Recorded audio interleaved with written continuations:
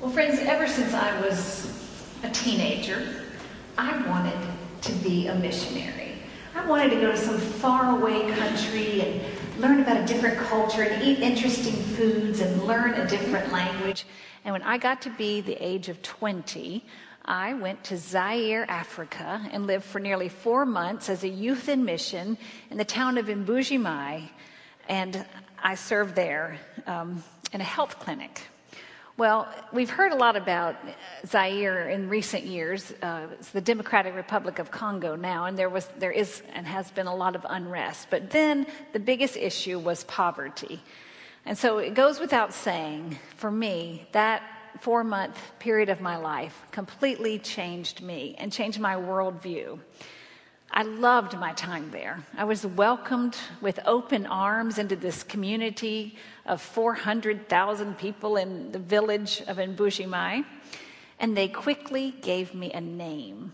I was so honored. I was blown away beyond belief. They called me Muleleng Bikonkolongo.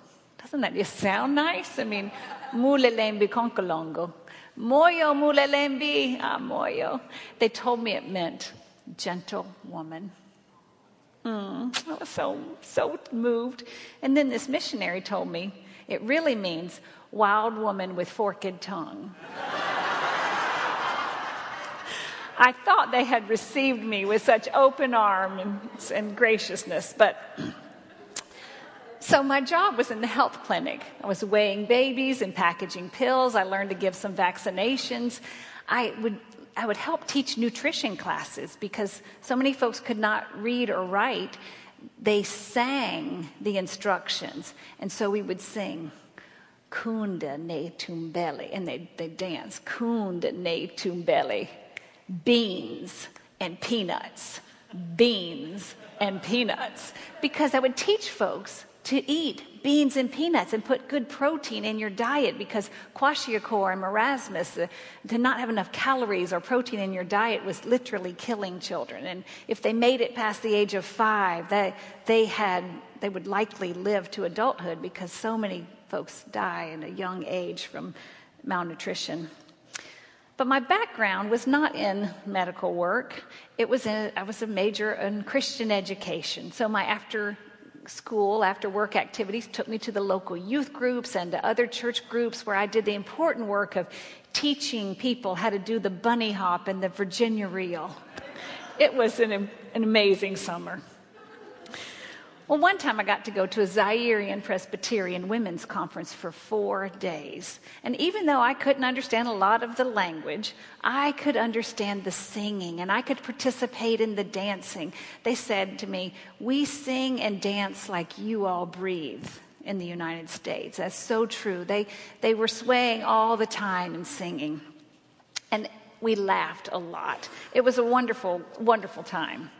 And you almost have to feel really good when you're with a large group of Christians who are studying the Word together and listening to sermons being proclaimed and praying together and taking classes about nutrition and hygiene and really struggling with issues in the Bible and thinking about how it manifests itself in my own personal life and in relation to this community. They were feeding each other, and they were being fed, and they were feeding me. Well, similar to many Christian conferences, the participants were, as we were starting to leave, they were leaving on a natural high and empowered with new hope for the world and for their own faithful walk. They were singing and clapping their hands even as we loaded the truck to get on board to travel the 60 miles back to Mbuji-Mayi. Now, here's a picture of Mbikai. I like to call him Moses because he was such a wonderful leader of the people. But he's testing out the radio and checking the engine. And then the truck itself was a big flatbed truck that had, it's not a very good picture, but they had, 6 tires on that truck when we started out. And we all got on board, and from where I was standing, because we were standing room only with other women and babies, I counted 72 people on that truck with me. It was very crowded. Now, to add a little reality to the situation, this particular morning we were getting ready to leave, Lake Mungkamba and travel back to Mbuji-Mayi. I was not feeling well. I was kind of sick that particular day. It's putting it mildly. I felt terrible, fever and nauseousness. And those who know this sort of thing, told me it was malaria. I never had that confirmed. I don't know that it was, but I was miserably sick. So they said, why don't you sit down on the roof of the cab of the truck? Because at least you could sit. And so this was my view from the roof of the cab of the truck. All the way 60 miles, this dirt road with this horrible rut on the side. But on the roof of the cab of the truck, there were 3 other people with me. So we were 4 of us sitting up there. Within the first hour, we had a flat tire. We didn't just have a flat tire, we broke the rim of the wheel. And so seeing no Exxon or Texaco station in sight, and knowing that we were 800 miles from the capital city, I pulled a skirt out of my backpack and lay down on the dirt road to wait. And before long, Mbikai came and said, look, why don't you go at least sit in the Jeep that's following alongside the truck, and you could at least be in the shade, because you can see there was no shade there. So, okay, that's what I'll do. I'll go lay down in the Jeep. And a few minutes later, these 3 women came over to me and told me that I would feel so much better if I just ate something. And they were munching on something much like we munch on potato chips, and they proceeded to offer me a bowl full of caterpillars and grubs. Now, you know the kind without fur, they're kind of, like, okay. They were chewing on them and loving them, and I learned to speak Chiluba right quick. I said, "Me Mendisama, me Mendisama, I have much sickness." And they were like, "You would feel so much better if you just ate something." Well, I got out of that. That was the first hurdle of the day. I was graceful and told them I was sick. So the next thing I know, a few minutes later, Mbikai comes and said, okay, some of us have been talking, and we're going to take you in this Jeep to the village up ahead, to the village of Cha-Cha-Cha. Don't confuse it with the village of Cha-Cha-Cha. It's spelled the same but pronounced differently. And we're going to let you rest in the church there or in someone's home, and because it could be hours before we get this tire fixed. I was, okay. I went with the same 3 women that had offered me the grubs to this new village, to this place that I didn't know where I was going. And I didn't really know these people's names, and I didn't know where we were going, but I trusted them because they were members of the body of Christ, and they were taking care of me. Well, we get to the village, and they drop us off, and the Jeep goes back. That was the one other English speaker went back there. And these women motioned which way we would go. They picked up my backpack, put it on their head, and we started walking. We walked, and we finally got to someone's hut, a simple grass hut, and I laid down under the shade of a tree and went to sleep. Now, the first time I woke up, it was a very strange sensation. Because I opened my eyes and realized that a goat was licking my face. I went back to sleep hoping it was a bad dream, and the next time I woke up, it was 4:00 in the afternoon. I panicked. I left the truck at 10 a.m. Where was I? Had they left me? Did they know where I am? What if? I was panicked. And the women said to me, I'm sure this is what they said. This is what I thought they said. Cool down, honey. It's going to be okay. Just calm down. And surely, in a few moments, I followed their lead. And then just a little bit later, they picked up my backpack and they motioned that we would walk back towards the road. And we did. The truck had not arrived, but within 5 minutes, we could see that truck coming way in the distance, very slowly now. They just took off one of the wheels. Very slowly. And if you listened carefully, you could still hear those women singing. They were continuing the conference. They were continuing to praise God and be together as the body of Christ, happily celebrating whatever comes. They didn't seem worried that they hadn't eaten since breakfast, or that they didn't know when their next meal would come, or when they would get home, for that matter, and it was not looking likely to get home that day. But what I didn't know is the whole time that I had been sleeping, those 3 women had been cooking. And they were cooking a very common meal of bidia. And greens. They're staple foods. Bedia is made from the tapioca root, and frankly, it looks like bread dough, but it tastes more like Play-Doh. Okay, it's not very good, but to them, a day without bedia is like a day without sunshine. I mean, it was something they had to have every day, and it was their staple food. And so these three women had cooked enough bedia and greens so that all 72 people could have a little bit, could have enough and be satisfied. As I looked on that scene, as sick as I was, I remember saying to myself, this is a realized miracle. This is the feeding of the 5,000 right here in front of me. For those three women, they acted as Christ did that day. They took care of me physically, and they fed a multitude. It was a miracle when you consider the little bit of food and money that they had to offer. They could have thrown their hands up in the air and said, it's just too much. We don't have enough resources to do this.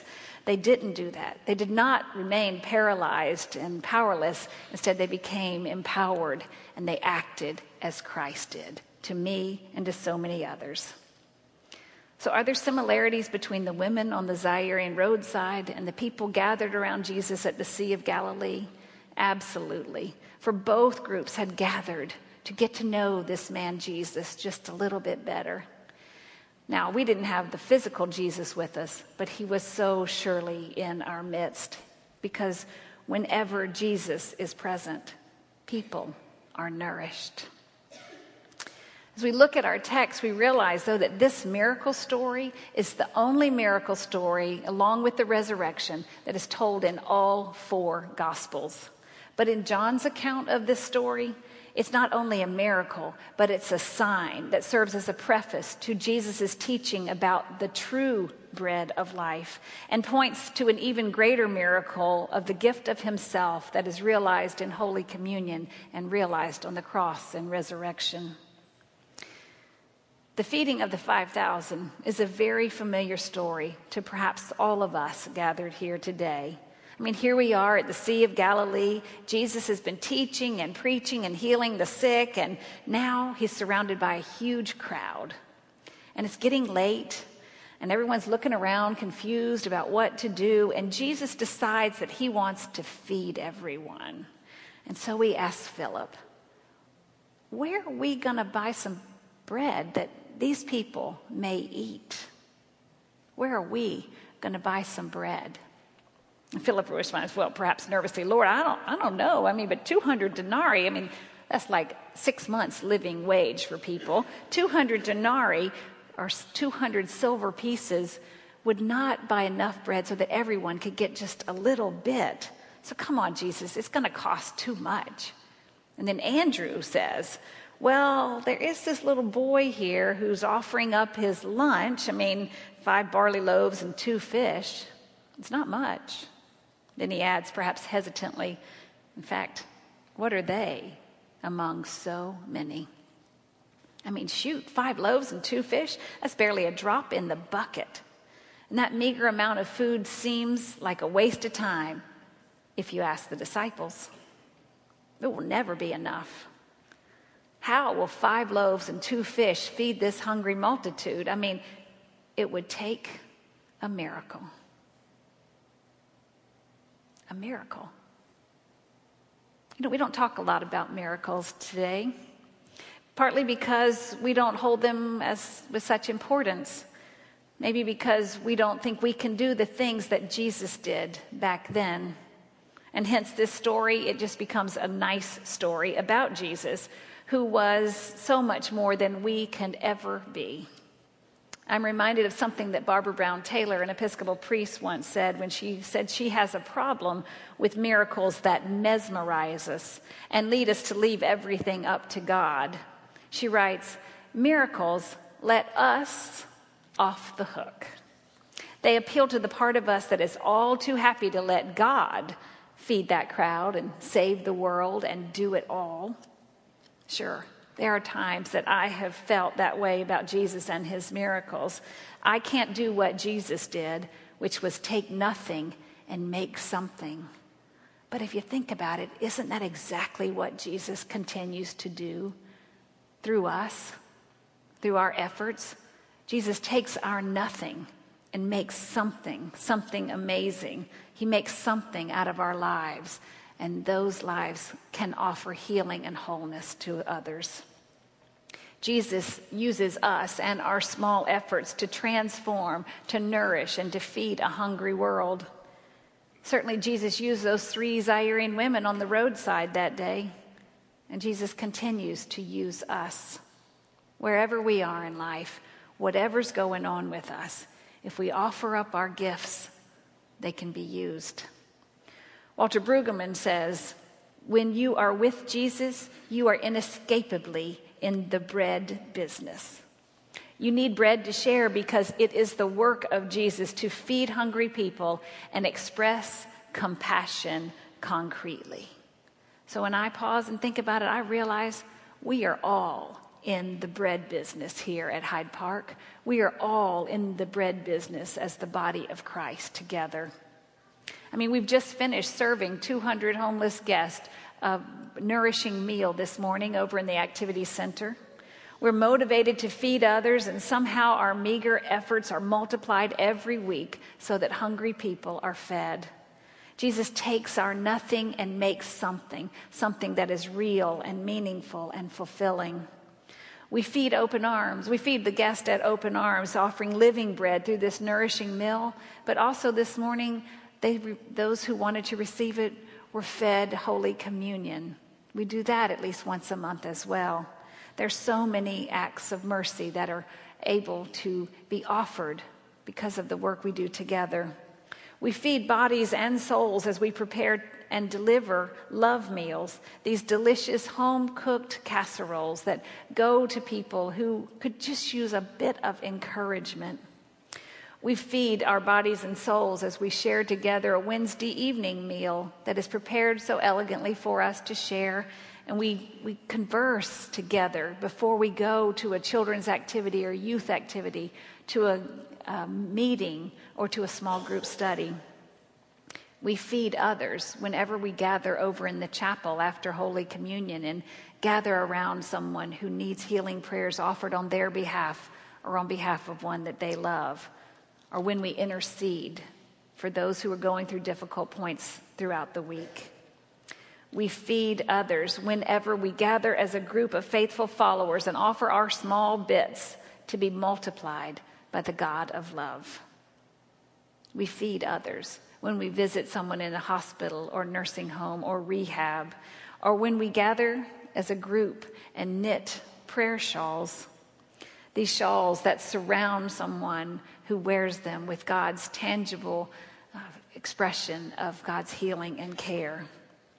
Too often we think that our efforts aren't worth anything, but when God's multiplication kicks in, amazing things happen and people are fed and nourished. A few months ago, I gave a prayer shawl to a man in the hospital who was very ill. And a week later, I sat with his family and his bedside as he was wearing his prayer shawl, and we watched him slip from this life to the next. The next week at a memorial service, his wife sat here clutching that prayer shawl. And the first time she came to church afterwards, the first words out of her mouth were, "I still have that prayer shawl. I sleep with it every night. It provides me so much comfort." Friends, those prayer shawls feed and nourish others in a deep, deep way. Like so many acts of service, they offer a tangible sign of Christ's love and care to a weary and hurting world. The prayer shawl ministry is one of the ministries I lift up this day, but it is just one of so many ways that God uses to multiply his love for this hurting world. Just today, in the New York Times, as Germany has welcomed so many migrants, it says right in the early paragraph, they were welcomed and offered hot tea and food, real bread, the tangible gift of God's love, something that was so needed. All of us can offer something of what we have to be used and blessed and multiplied by God. For faithful people are able to feed multitudes because they dare to believe that the God of love is working through their small efforts to feed and nourish others. So friends, I would invite us, let us all testify to love with our 5 loaves and 2 fish and participate in the miracle of caring and of nourishing and of feeding people. Yes, we need to do that. And I hope today you'll be encouraged to think about how you could offer the gifts you've been given to serve others and to share God's love and to feed people in real, tangible ways. But I also want you to hear the gospel message this morning. I want you to hear some good news for hungry people, because who among us, if we're honest, is not sitting here this day just a little bit hungry? The 4th century theologian St. Augustine said, "Our hearts are restless until they rest in you, O God." Yes, who among us doesn't know that kind of restlessness and hunger deep within? We're hungry for the bread of heaven and thirsty for living water. Isn't that why 5,000 people followed Jesus and stayed with him until dusk? Because they knew inside that they were hungry. There was an emptiness that they were trying to fill. I don't know about you, but that's why I came to church this morning. And I suspect if you thought about it, maybe that's why you came too. That on the outside chance, you just might find some bread to feed that deepest hunger that's in your heart and soul. And so I pray this morning that this story will remind you of the abundance of God's love, and you'll be encouraged to give whatever it is that you have to Jesus. Place it in his service and let him bless it and break it and make it be enough. Friends, let us not just wait for a miracle. Let us participate in one. We're going to move to the offering in just a moment, but before we do, I would invite you to join me in a prayer blessing over these beautiful prayer shawls. Would you pray with me? Oh, holy and gracious God, we thank you for these beautiful shawls and for what they represent. We thank you for the men and women who knitted them and the men and women and young people and children who might receive them. I pray that whoever wears them, if they're chilled, they would be warmed. And if they're sad, they would be encouraged. And if they are just raw with grief, I hope that they would feel comforted by your presence. I pray that these tangible signs of your love would inspire us to offer gifts, the gifts that we've been given, our own loaves and fishes, and that we would offer these for your service, and that you would bless and break them and make them be enough to feed this hungry and weary world. We thank you for the many ways that men and women serve, and we ask that you would continue to challenge us and guide us so that we can indeed make your love real in many, many new ways, ways that we least expect it. We pray this in your name, Jesus. Amen.